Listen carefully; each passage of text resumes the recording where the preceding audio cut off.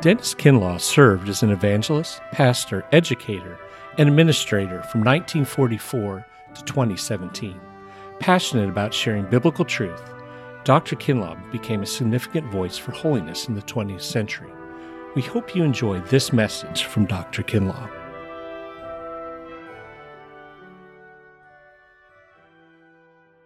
Will you turn with me to the Joseph story, Genesis 37, and let's read the beginning of that story. Jacob lived in the land where his father had stayed, the land of Canaan. This is the account of Jacob. Joseph, a young man of 17, was tending the flock with his brothers, the sons of Bilhah and the sons of Zilpah, his father's wives. And he brought their father a bad report about them. Now Israel loved Joseph more than any of his other sons, because he had been born to him in his old age. And he made a richly ornamented robe for him. When his brothers saw that their father loved him more than any of them, they hated him and could not speak a kind word to him. Joseph had a dream. And when he told it to his brothers, they hated him all the more. He said to them, "Listen to this dream I had. We were binding sheaves of grain out in the field when suddenly my sheaf rose and stood upright, while your sheaves gathered around mine and bowed down to it."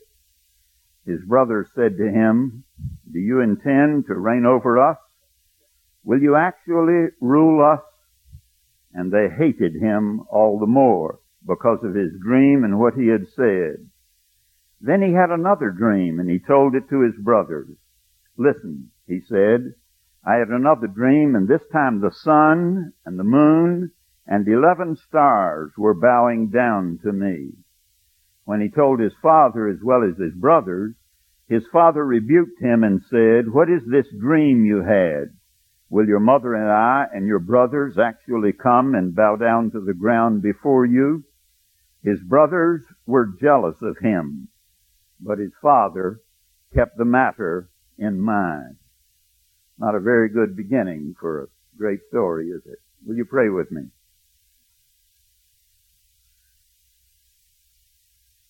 Father, if we know our hearts tonight, we would like for you to glorify your name in our midst. That name which is above every name. We never understand or get over the mystery of it, but we know that when we meet together in your name and with your people, you always come, and you are the need of our heart. So we would ask you to do it again, to give yourself to us, to speak to us, so that tonight we hear something more than a human voice. We hear an inner voice. We hear the voice of our Father speaking to us about His Son through the Holy Spirit, and we will give you praise in Christ's name. Amen. There's no question but that the story of Joseph is one of the great literary pieces in the literature of the world. I think you will find any person who is an expert in terms of literature who will acknowledge that. Oftentimes, the writers will speak of it as a novelette, a short novel, a fictitious story that has a great line to it, plot, and something that holds you and brings you to a significant climax. But the story of Joseph is not fiction. The story of Joseph is history, if anything was ever history, because history has a coherence to it and a unity to it. It's significant to me that tonight we're talking about the Joseph story, and the most significant event in the last 2 weeks happened in terms of Joseph's tomb. Are you aware that it was when the Israelis decided to withdraw some of their police and bring them back, and they withdrew from the Joseph's tomb in Nablus? They had an agreement with the Palestinian police that the Palestinian police would protect Joseph's tomb. And when the Israeli police withdrew, a Palestinian crowd gathered. The Palestinian police did not stop them, and they trashed the tomb of Joseph. And so the Israelis said, "We thought we had an agreement with them. Apparently, these people do not know how to keep an agreement, And that was the beginning of the intensification of the hostile expressions between the Israelis and the Palestinians. And we have the situation that's in our hands tonight. So the story that we have here to talk about in our 3 days together is a story, history, yes. It is very pertinent and pertinent tonight. I'd like to talk some tonight about a background and a context for the story of Joseph, because I'm convinced that the background and the context is really as important, or maybe more important even, than the story of Joseph. You will notice that the Scripture indicates that the story of Joseph is not an entity in itself. It is a part of a larger story. It does not stand alone. You will notice that the passage that we read, which is the beginning of the story of Joseph, begins with chapter 37. Chapters 37 to 50 are called the story of Joseph. But chapter 37, the story of Joseph, begins with these words. Jacob lived in the land where his father had stayed, the land of Canaan. This is the account of Jacob. So in a very real sense, the Joseph story is a part of the story of Jacob, the man whose name was changed and who gave to his people the name Israel, which is on the front page of all of our newspapers today. You will remember that that story, beginning in 37, ends in chapter 50, the last chapter of Genesis. And if you will look at the closing 3 chapters, you will find that chapter 48, Joseph brings his 2 sons to Jacob, and Jacob blesses and selects the one that will have the priority in the days that are ahead. You will remember that chapter 49 is the blessing of Jacob on his 12 sons. And then, at the end of that chapter, Jacob dies. And in chapter 50, we get the story of his burial and his embalming. And then as an epilogue to Jacob's story, Joseph dies. So you cannot separate the story of Joseph from that larger story. Biblically, here it is identified as Jacob's, but it is really Abraham's story, isn't it? Because you know enough, and I know enough to know, that these stories all come together, and they are one story, the story of Abraham and of Isaac and of Jacob. And what we have is the beginning of the people of God in the Old Testament and Israel, and that is what leads to Jesus Christ, and that's what leads to your story and to mine. Because you and I would not be here tonight if we were not part of this very story that is being told here. Now, why is it so important for us? Let me talk for just a little about the book of Genesis. I never cease to be amazed at the wisdom of God in structuring the Scriptures. And things that once I just slipped over as meant nothing to me, as the years have passed, they've become more and more significant to me. For a long time, I read the Bible sort of in a smudge. You know, it was all sort of alike. And then one day I began to see that there is a development in it, and a very important development. And there is much to be learned from the way that the story develops as you get it from the beginning of Genesis on through to the book of Revelation and on to us. Now, the book of Genesis, you know, is the book of beginnings. And it is the story, interestingly enough, not of an institution, not of a nation, not even of a religion. It is a story of some individual persons. Biblically, the most important thing that exists is a person. And the story of history is primarily, as far as the Scripture is concerned, the story of persons. So that you are as significant as anything that exists, because persons are where the value is to be placed, the determinative value in life. And so, in the Old Testament, or in all of Scripture, you get as the model for us, not somebody who comes with a lot of knowledge about God, not somebody who comes with a lot of knowledge about Scripture, not somebody who comes toward the end of the revelation so that he can manifest the fullness of grace, as it were. But the model that is given for all of us in Scripture comes from the very beginning. It comes from the book of Genesis, from Abraham. You will remember that Paul, in the book of Romans, when he looks for a model for us, he picks out You read the 4th chapter of Romans, the Roman letter, and Abraham is the model for us. He believed God, and that was accounted to him for righteousness. You will remember that that was the battle cry of the Reformation, and if you're a Protestant tonight, you are here basically because of that. In Galatians, Paul does the same thing. He turns and picks up Abraham as the illustration of the man who lived by grace. It's interesting that the book of Hebrews in chapter 11, in listing the great heroes of the faith, the great men of faith, the longest section is given to Abraham. And James, the one who is supposed to have emphasized works as well as faith, when he goes to emphasize the importance of works coming out of faith, he picks up the one that Paul picked for the illustration of that we're justified by grace through faith alone. He picks up Abraham as the example of the man whose life is a life of faith, and it is illustrated in the results in his life, faith with work. Now, Abraham is not only a man of faith, but he has a particularly intimate relationship with God.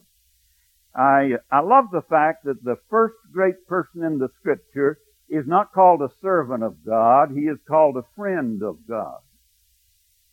Now, oftentimes we think of the Old Testament as a time when the relationship with God would not be as intimate, say, as with a prophet, or as in the New Testament where we know so much about Jesus and about the Holy Spirit.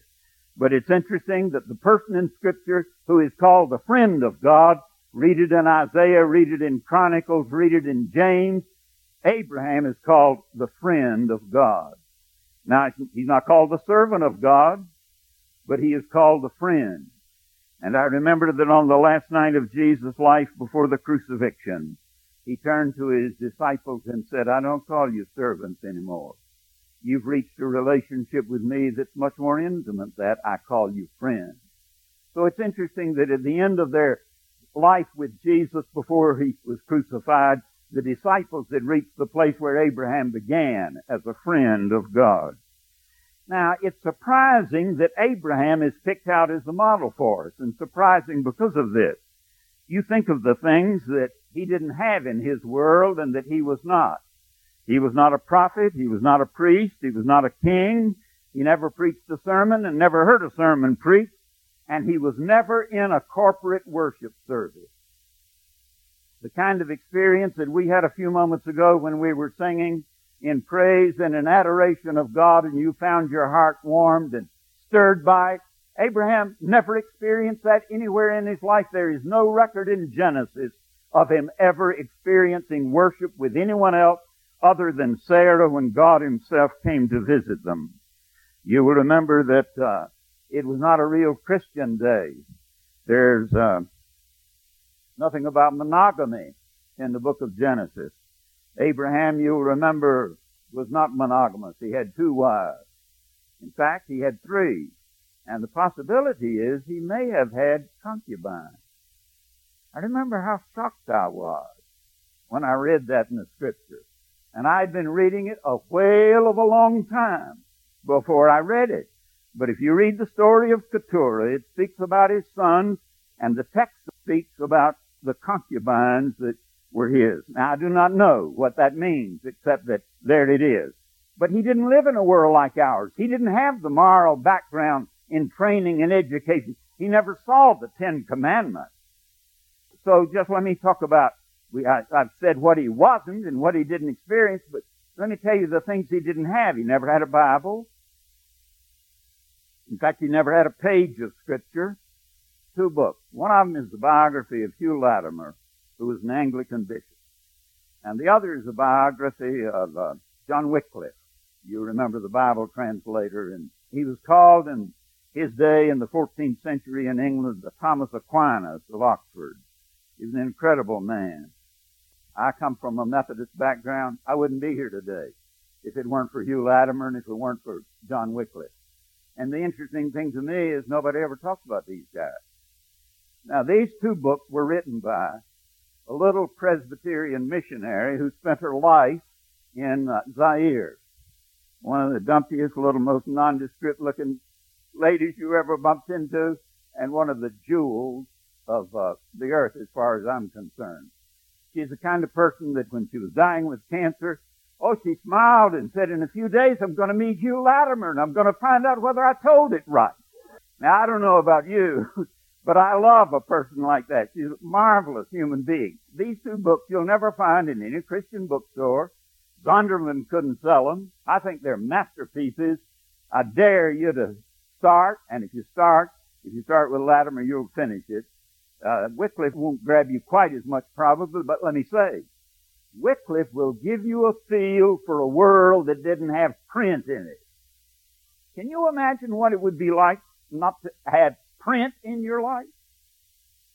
But he was responsible for the spreading of the gospel when there was no printing press.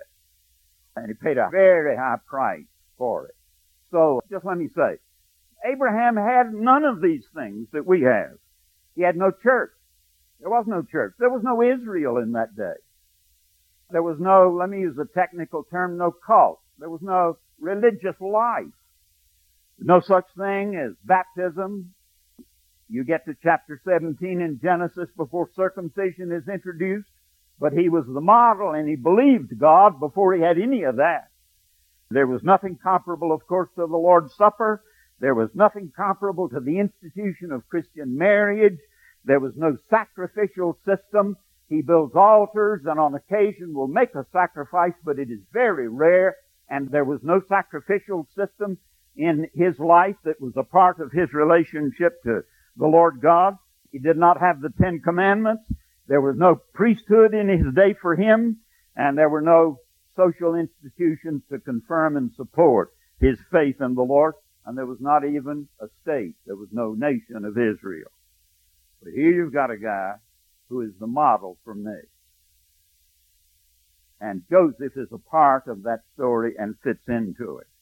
So I come rather humbly to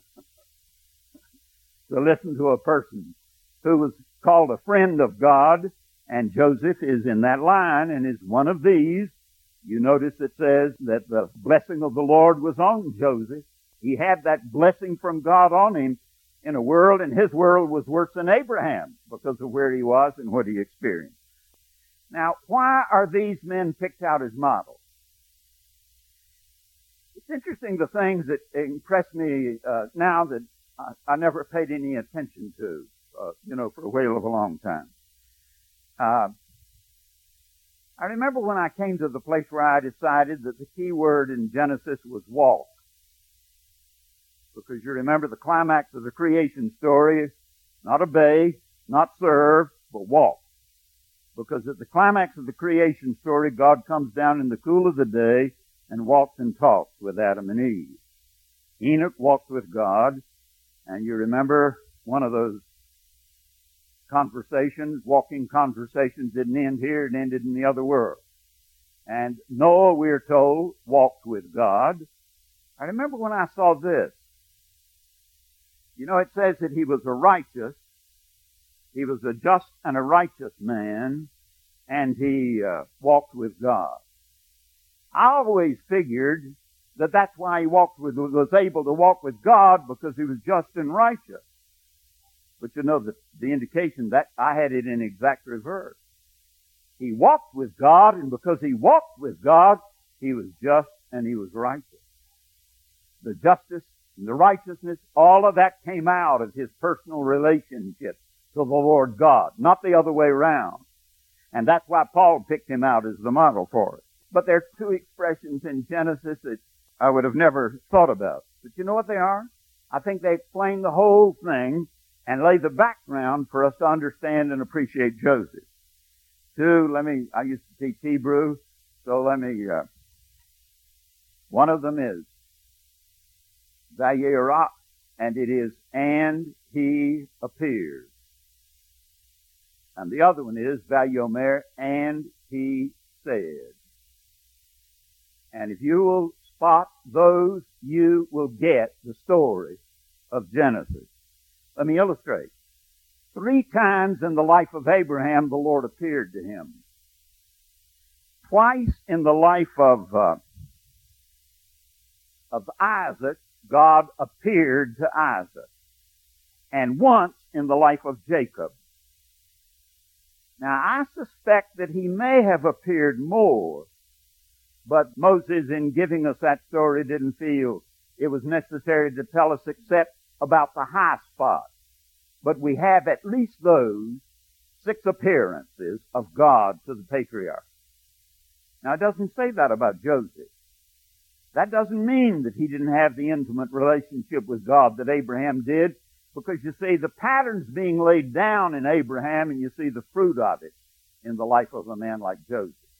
But the other expression is, and God said.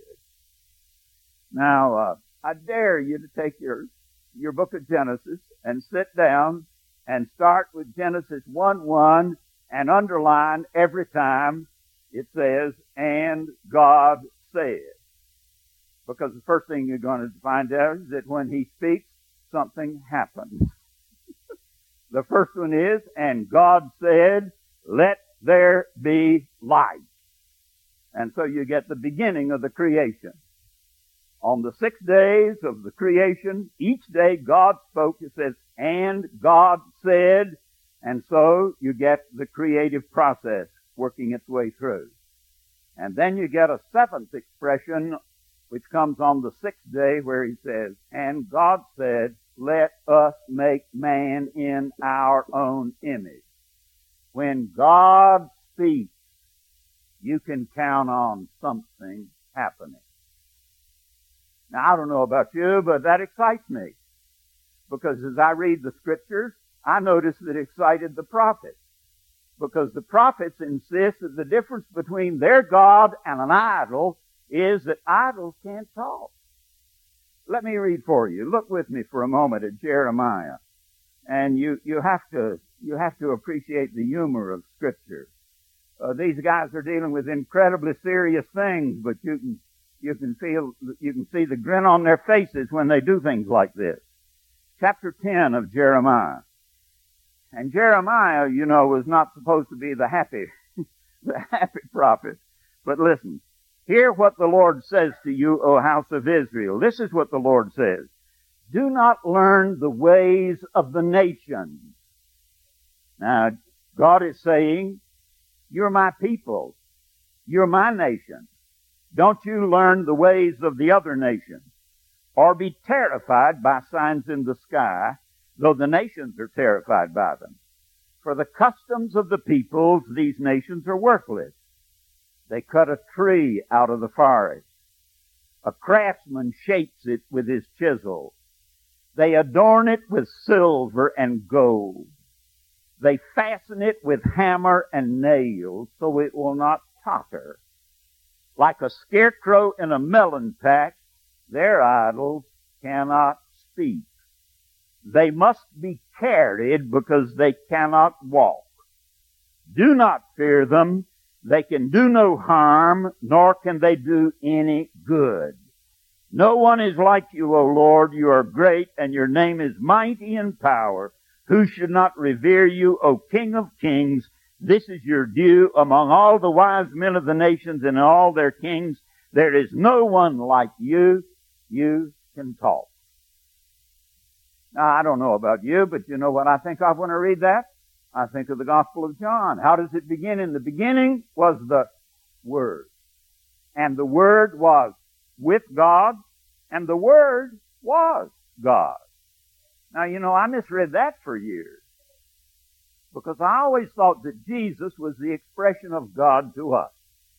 And so that when Jesus was conceived in the womb of the Virgin, when he was born, began his ministry here, the Spirit came on him, that he was God's Word to us. But if you look at John 1, you will find that John 1 is a rewrite of Genesis 1. Not a question in the world about that. So John is just updating Genesis 1. And so when he says, in the beginning was the Word, it's the same beginning that you had. In the beginning, God said, let's make something. So the beginning is before there was anything. So before there was any creation or any creature for him to talk to, God was still talking. Father to Son and Son to Spirit and Spirit and Son to Father. And what you had in the inner life of God was a conversation. Now you'll notice the way this is used in Genesis. It's obvious in Genesis 1 when he says, let us make man in our own image. And then you read Genesis 1 and 2 and you'll find what God's doing is looking for a conversation partner. He wants a fourth person in that conversation. And He wants us to be in it. Not because He needs us, but because we need Him. And you get the beginning of this expression of love where you love somebody not because of what he can do for you, but because of what you can do for him. And so you begin to get the foundation laid for that kind of thing. But in this passage, you will notice what Jeremiah says. The man cuts a tree down, a craftsman shapes it with his chisel, and a God is supposed to have value, isn't he? You wouldn't want to worship a worthless thing, so they take and they cover it with gold and with silver to give it worth. And the problem with an idol is you're the one who gives it its value. It doesn't have any value to give you. And then he says, a God ought to be a source of stability. So they nail it to the platform. And then they put wheels on the platform because a God's supposed to be available. And so Jeremiah says, we got the real thing. We don't have to decorate him with worth. All worth comes from him. We don't have to nail him to anything.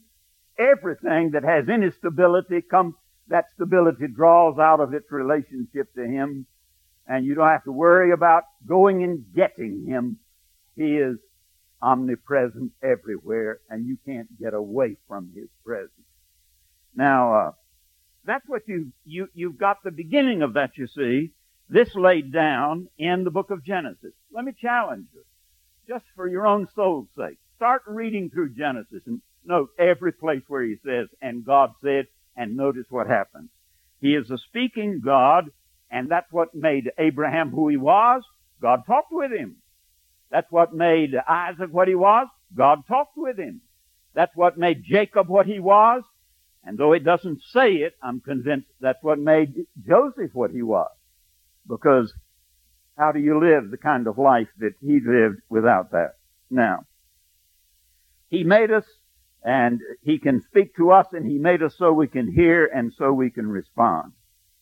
Now, the interesting thing is that religion oftentimes can be the enemy of true faith. But I want to tell you something I've found in the last 2 years. You remember God spoke to Moses. He spoke to Moses in a burning bush. Moses turned aside to see this bush burned and was not consumed. And as he stood there, he heard a voice that said, Moses, Moses. I always love the fact that God calls your name twice when he speaks. Moses, Moses. Just in case, Moses, you weren't paying attention, it's you I'm talking to. And you'll find that again and again in the Old Testament. He speaks and calls the name twice. But he says, Moses, Moses, take off your shoes because you're on holy ground. Now, one of the interesting things is, there's the beginning of the biblical concept of holiness. But that's not the first time the Hebrew root for holiness occurs in the Old Testament. It occurs twice before.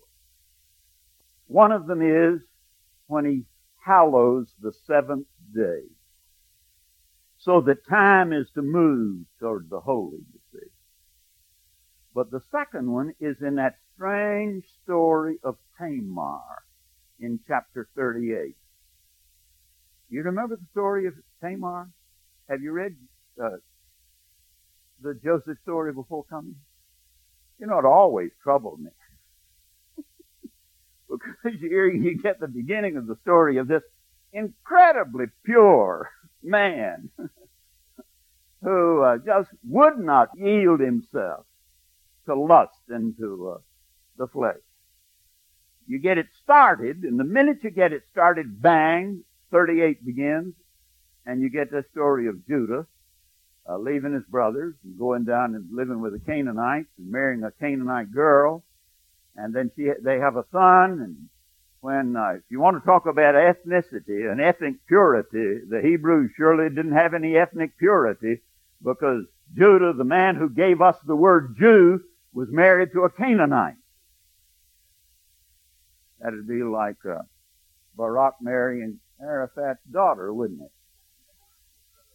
But that's the kind of thing you had. Judah separated himself from his family. And he was living with the Canaanites. And that son died, and so he gave, according to the legal patterns of that day, he gave his second son to the Canaanite wife of the first son, Tamar. And you will remember that he was not willing to fulfill what in that culture was his legal responsibility. And Judah was unwilling to give his third son because he thought there was something wrong here, and that son would be hexed and would die, and so he dealt deceptive with his daughter-in-law. And then he's going down at a sheep shearing time, which was a festival, sort of like county fair time in that country. And he's away from home and his family, and his wife has died, and he sees a holy woman. And the Hebrew word for holy, to be holy, is kadesh. You put an ah on the end of it, and that makes it feminine. So a kadeshah is a holy woman. 3 times Genesis 38 speaks of Tamar as a holy woman. You see, in Canaan, the temples were the brothels. And that's one of the ways you worship the Canaanite god. You'll remember that in Deuteronomy, Moses says, you cannot bring the offering of a homosexual priest or a prostitute priestess. You cannot bring the offering from a kelev, a dog, as they call the homosexual priest, the male priests who use for sexual purposes, or a kadeshah, a holy woman, the woman who was used for sexual purposes in the temples or in the sacred places to worship the gods. If you bring that into the house of Yahweh, you will be destroyed, because He is holy. Isn't it interesting that in the Joseph story, the word holy applies to a prostitute or a temple priestess? And now in Exodus 2, God says to Moses, take your shoes off, because you're standing on holy ground, because the Holy One, who's really holy, is here. Now there you get some of the ambiguities, you see, of language. There are times when I think that our advance in the knowledge of God is determined by the creation of vocabulary. Words count, and meanings for words. And our language, apart from God, is so depraved that God has to save our language so He can save us, so He can communicate with us who He is and what He's like. So God, the Holy One, says to Moses, I want you to go tell Pharaoh to let my people go. And Moses said to him, when I go tell the elders of Israel that I'm going to go to Pharaoh and tell him to turn them all loose, those elders are going to say, who's sending me? So he said, would you tell me what your name is? And so the voice out of the burning bush says, oh, I am. Now your translation probably says, I am that I am. But I think that's really a quotation mark in Hebrew. So what he's saying is, tell them, I am sent you. Do you know what happened when they translated the Old Testament into Greek, the Septuagint? That was done about 150 years before Christ. Now the reason it was done was because more Jews spoke Greek than spoke Hebrew. And so in order for the Jews to be able to read the biblical text, read the manuscripts, and have it taught in the temple, they needed a Greek translation, so the Septuagint was translated. The Old Testament was translated into Greek. Do you know how the Septuagint translates the Hebrew I am? It translates he who is, Ha'om. So it says, the Septuagint says, God said to Moses, tell the elders that he who is sending you. Now what's the difference between I am and he who is? One's first person and the other's third person. Now do you know the difference between first person and third person?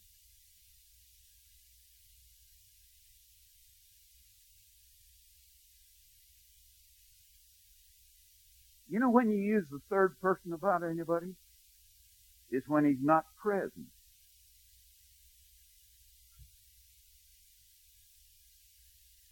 There are three of you standing together. If you talk about one of the three in the third person, you're doing it.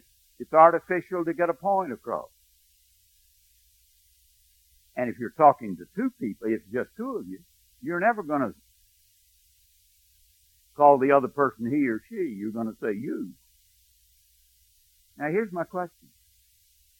How easy is it to get God into the third person?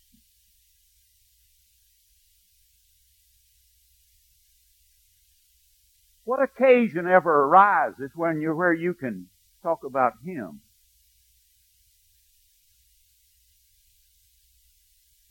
Where will you ever find a moment in your existence when He's not present?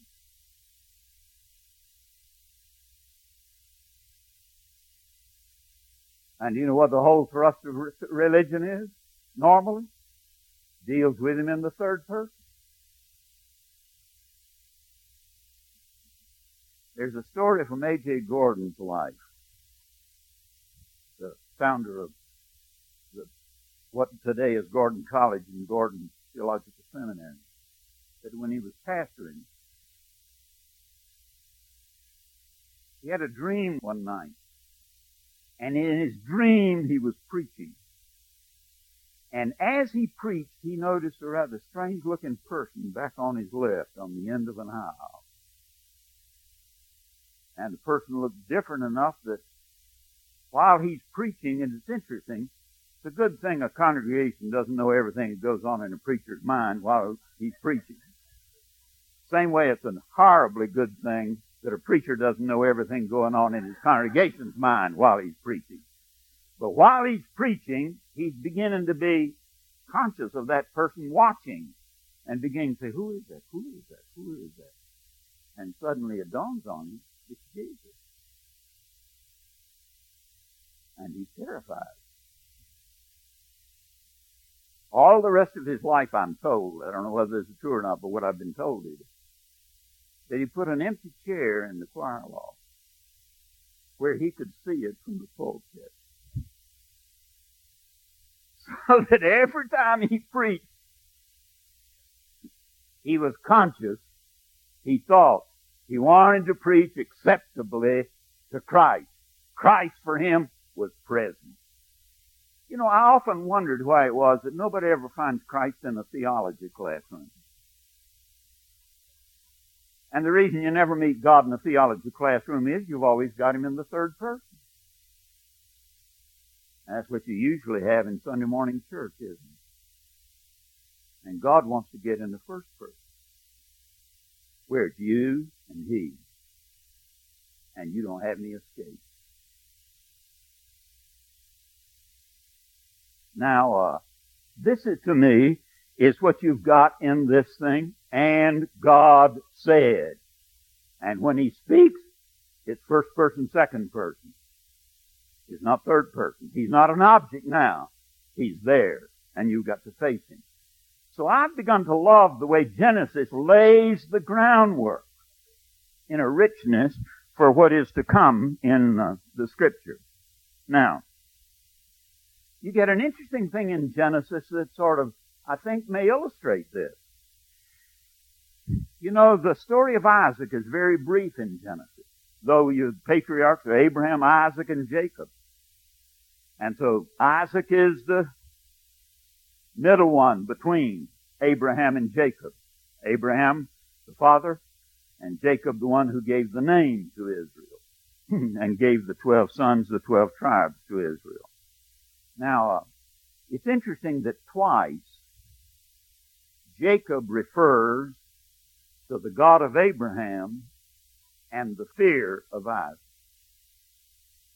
And somebody said it's interesting when God ceases to be a person to whom you're relating and a fear, an apprehension in your existence. Is that one of the reasons there's no more about Isaac? I don't know. But for a lot of people, he's an apprehension and not a person with whom they are in vital communication and whose fellowship transforms their lives. So you begin to get this kind of demand in Genesis for that interpersonal relationship between those who worship God and those who are called by His name and know Him. Now, we mentioned earlier that in Genesis you don't have a Bible, you don't have a church, you don't have a sacrificial system, you don't have a cult liturgy, you don't have these means of grace that you and I, they're such a vital part of our life. Why is it that God gives us this picture without any of these? You know, I had a Sunday school lady in a Sunday school back in Loudon. I preached for 5 years in a house with my back to a door face and 45 people over here in court. I could pat them all on the head, you know, while I was preaching. And Kate was right in the middle of that. And now she shows up here. But you have in Genesis, you don't have these means of grace that we have. The Sunday school teacher came to me. She taught a girls' class. And she said, Dennis, why under the sun didn't Jesus come in Abraham's day and save us all this messy Old Testament that we have to worry with? And, you know, I thought, good question. Why didn't He come in Abraham's day? If He had come in Abraham's day, we wouldn't know about Him today. Bar none of providential circumstances in human history. There's a build-up that takes place in the Scripture so that when Jesus appears, we have some categories to understand Him, some intellectual categories to grasp Him so we can know Him. But now, why in Genesis do you have this basic book? Our models are found, Abraham and Isaac and Jacob and Joseph. Why without these? I think the reason is to let us know what is central in God's sight. That the essential thing, the essence of Christianity, is not the church. The essence of Christianity is not even the Scripture. The essence of Christianity is not ritual, ceremony, baptism, Eucharist or Lord's Supper. The essence of Christianity is a personal relationship. As Jesus says in His high priestly prayer, and this is life eternal, that they may know You, the one true God, and know Jesus Christ, whom You have sent. So what is salvation? It's not a thing you get. It's Christ. It's God. It's a person. And you get Him in that intimate personal relationship. Now, once that's seen, it's amazing how important the church becomes. Why are you interested in the fellowship of believers? Because when you go there, you find Him in a way you don't find Him in the privacy of your own solitariness. There's something about the fellowship of believers. There's a richness of His presence your heart cries for once you know Him. Why the Bible? Now, you know, I don't know about other people, but do you know the place I find Him best and most richly? Is when I sit down with the biblical text.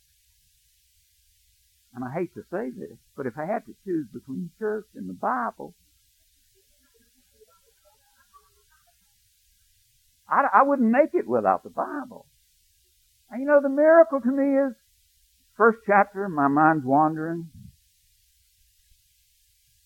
Second chapter, not too bad. Third chapter, oh, this is pretty good. Fourth chapter, do I have to quit? Now what is it? You sense him. And he speaks. Luther said the Scripture is the cradle in which you find the Christ child. Now, I love the concept behind that. But then, baptism. You know, baptism was meaningless to me. But do you know there are people in the world for whom it was the turning point in their lives? And you know, missionaries from India, he had a businessman who got converted. And the businessman, after he came to faith, said, now will you baptize me? He said, yes. Will you baptize me next Sunday at church? He said, no. Well, he said, if not next Sunday, when? Well, he said, it's not the when, it's the where that I'm concerned about. And the Indian said, well, where do you want to baptize me? Oh, he said, I want to baptize you in that pool in the middle of the market square on market day. I want to baptize you there so that everybody that knows you will know that you've become a follower of Jesus. Now, you think baptism meant something to him? Or take, for instance, the Lord's Supper. I don't know about you, but I've repented many times for how many times I've taken it. Worse than casually. I was sitting at the dining room table on a Sunday at about 1:15. And I had 3 services that morning. And I was delighted to sit down. And as I'm sitting there, the telephone rang. And it was a lady from our community who started attending a Bible class that I taught, a ladies' Bible class, the first class that she came to. I'd been going about 5 minutes, and she raised her hand and said, you know, I don't believe a word of that. That was the beginning of our friendship. But I remember the next week, at the beginning of the class I started, and I'd hardly gotten started, up her hand went. I thought, uh-oh. Some of my older ladies had come to me and said, if your class is going to be like that, we don't want to come back. But I thought, what's coming? So I recognized her, and she said, I just wanted to tell you, I went home last night and did some work, and you were right and I was wrong. And about 10 minutes later, her hand went up. Here we went at it again. She argued every step of the way. She was a member of the choir in a downtown Presbyterian church. So she was on the phone. She said, Dennis, can you come over? I said, you mean immediately? And she said, yes, please. So with the tone in her voice, I went immediately. I walked into the entryway of a rather palatial home. And as I walked in, she was standing there, tears streaming down her cheeks. And I said, Betsy, what's wrong? And she looked at me and she said, oh, Dennis, I see. I said, Betsy, tears streaming, what do you see? Oh, she said, first time in my life I see. I was sitting in the choir this morning. And the pastor took the bread and broke it and said, this is my body which is broken for you. And he took the cup and said, this is my blood which is shed for you and for the forgiveness of your sins. And for the first time I saw it, she wept. He said, he did it for me, then. He did it for me. Now, you know, these means of grace are very important. But they're meaningless unless in them we come to know Him. And, you know, you can even slip into the code without ever having really come to know Him. I finished the session one night, and when I finished, I sat down.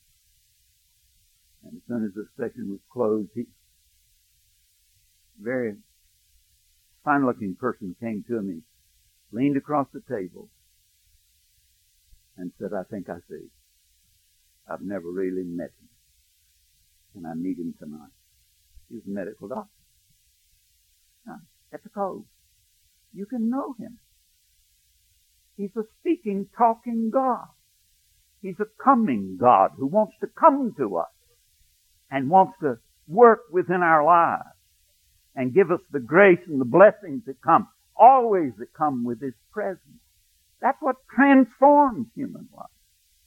And so He wants to come. Now that's the importance of a time like this.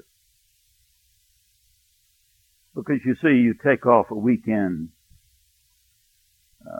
Don Mullen and I were with a doctor the other day who was making a decision about some possible service for Christ.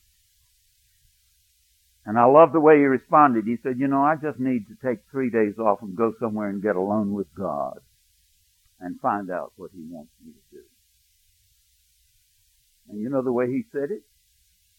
You would assume that he thought God could talk to him, and that he could hear when he spoke, and that he could come away knowing what he should do. And that's what God wants in my life.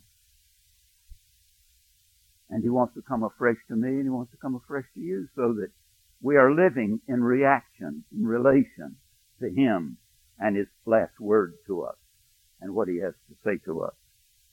Now, the interesting thing is, when He speaks, it's always significant. It may be just the witness of the Spirit that your sins are forgiven, and that you now are His child. You're not a stranger to Him, and He's not a stranger to you. He's not in the third person anymore. He's in the second person. He's there, and it's the two of you together. Everywhere you turn, He's with you, and you rest in that. It may be that that's what He says to you. It may be that He has something specific He wants you to do. I was talking with a man whom I've known over a good many years, and he's rather wealthy, and he's my age. I'd known him since he was 13, met him in a Bible class when I was 13, and so it's been a good friendship. And he looked at me and he got real tender. He said, Dennis, I've got some money I've got to get rid of before I die. And I need to have God tell me what to do with it. He said, you see, my father was a layman. I was his business manager. He said, one day when I was young, he came in and said, son, there's a missionary, and he named the country. We've got to send him $115. And he said, I thought that was sort of unusual. I didn't know about the man. My daddy didn't explain $115. And when I pushed him, he said, that's all I know. I just know we've got to send him $115. So he said, I wrote the check, shipped it off. He said, in about 2 weeks we got a response. He said, the missionary said, thank you for your check for $115. I had a responsibility that I could not meet. And so one morning, I looked across the table at my children and said, we've got to sell your bicycle because we don't have the money to pay our debt. And he said, I knew and they knew that would take them out of school because they had to have the bicycles where we lived to get to school. And he said, crushed my heart.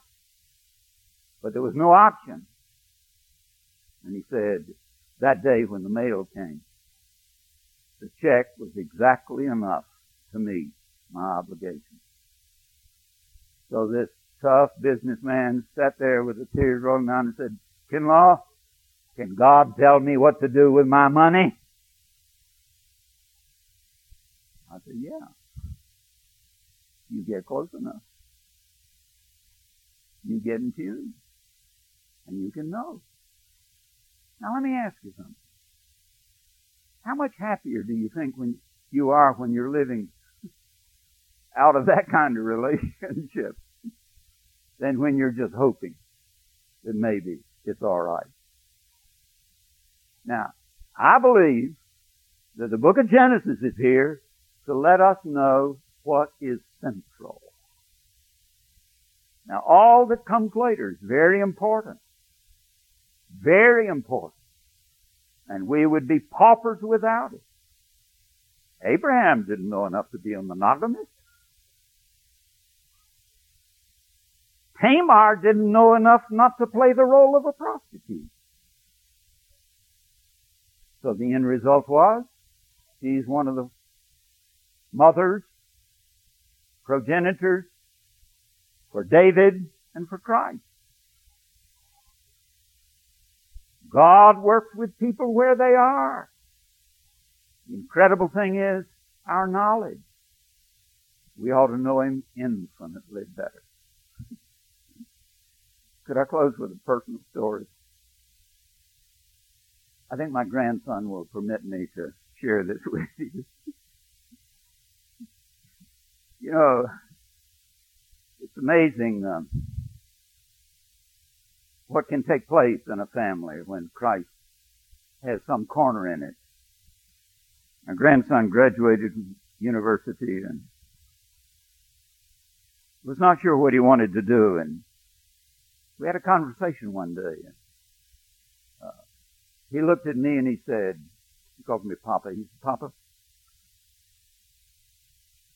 if you take any discipline and pursue it farther enough, you'll be in philosophy, won't you? I said, yeah. Doesn't matter which one you start with.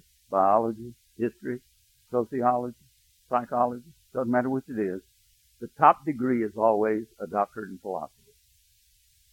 And he said, if you push philosophy far enough, you get into theology, don't you?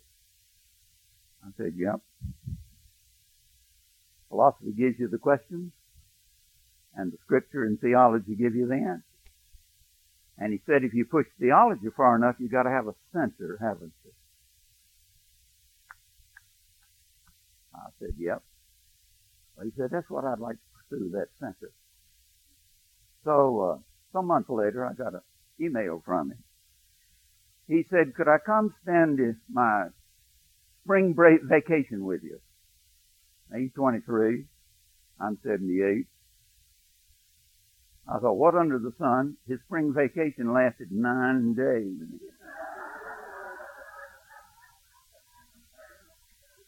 I thought, what under the sun are two 78-year-old people going to do with a 23-year-old grandson for 9 days?